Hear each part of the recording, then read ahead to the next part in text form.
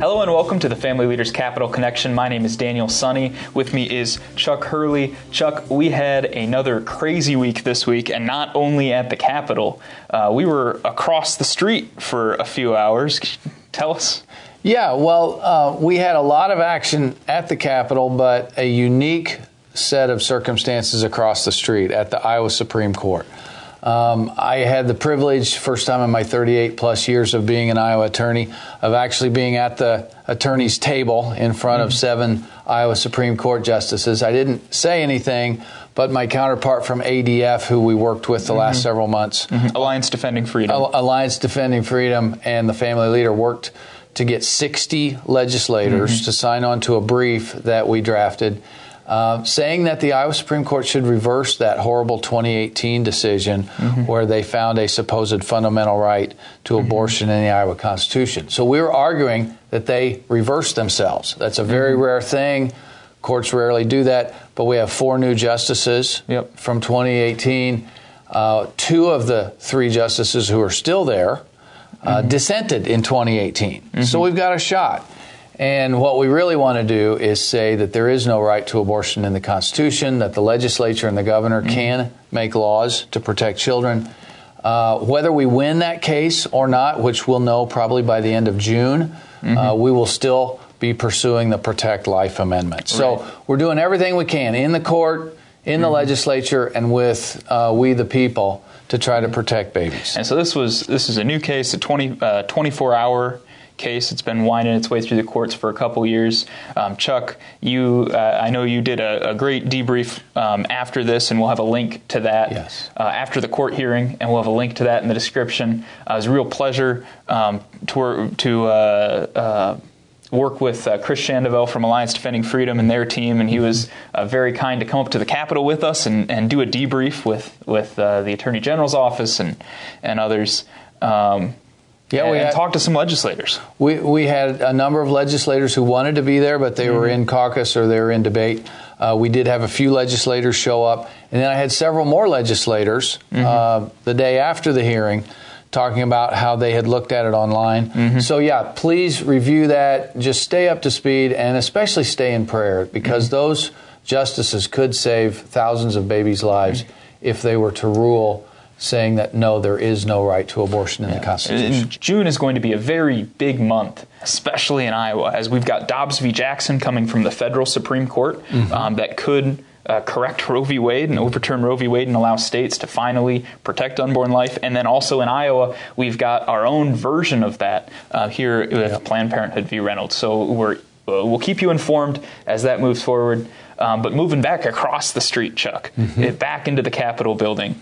Monday, we're back from the weekend. We just got back from Funnel Week, and then they're voting on Save Girls Sports in the House. Yeah, it was gratifying to see some of our very best friends in the Iowa House talking about common sense. God created them male and female, and that boys should not be ousting girls from scholarships or from championships, which is happening around the country. By competing in women's sports, when you're putting males in female sports. Yes, and there's this argument out there that boys might feel like a girl, and so they transition or they identify as a girl. But their bones, their lung capacity, their height, their weight, has not transitioned to female. And so they're out competing girls. And it's just not fair. Girls have fought for, 50 years or so in the law to get a fair chance at having a fair playing field, literally, to play on. And now boys are invading that space. And it's just not right. So the Iowa House passed it.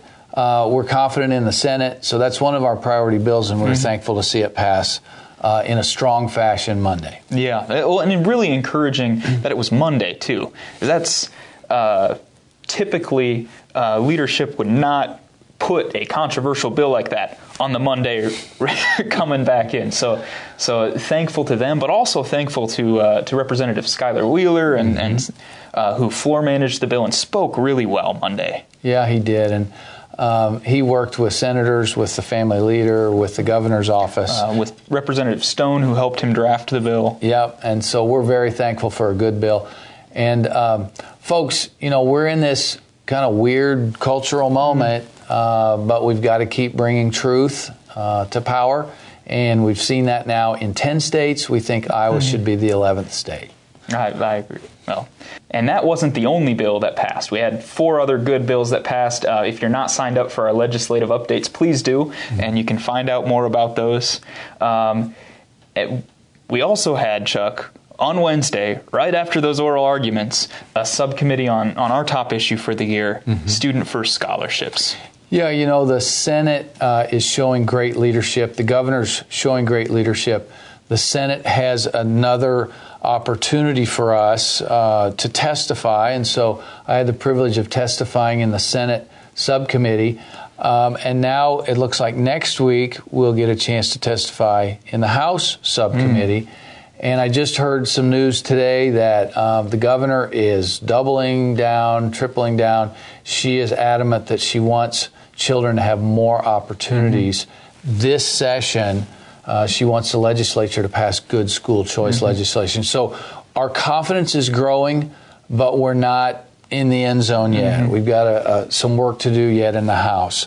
So the Senate is looking good. The House, keep praying, keep contacting your legislators, and we hope to be able to report to you by the end of this session that your tax dollars are going to parents who then find the best education for their children versus your tax dollars going to a particular institution or school in a particular zip code and children being forced to take whatever that education or miseducation is happening. And I do say miseducation because in some cases we've found obscenity being provided in some schools. We've found critical race theory, Marxism, transgenderism being taught in schools. And so there may be some great schools out there, but we know there's some schools that aren't doing a job that parents really want to be done for their particular child. So we think more kids should have more options. And not only did you get to make that case in front of some legislators on Wednesday, but one of our interns, Josh, a former Leeds student, also got to testify, and that was very exciting. It was. He did a great job. He prepared well. He was articulate. He looked the legislators in the eye, and so it was really gratifying to see. We had some other Leeds students at the Capitol this week that are interning and are just helping us a great deal. One of them helped me get a hold of 60 legislators about the oral argument in the Supreme Court on very short notice. Without our interns, we would not be as able to do what we're doing. So there's a lot more coming. We just finished week 7 of the legislative session. There's more than a few left, and we'll keep you updated as bills pass in the House, as they pass in the Senate, and as they head towards the governor's desk. So thank you for all your work. Thank you for contacting your legislators. Please stay tuned to hear more about what is happening at the Iowa Capitol. This podcast is a project of the Family Leader and the Family Leader Foundation and is only possible through the generous support of our donors. If you would like to partner with us in our work, please visit thefamilyleader.com/donate.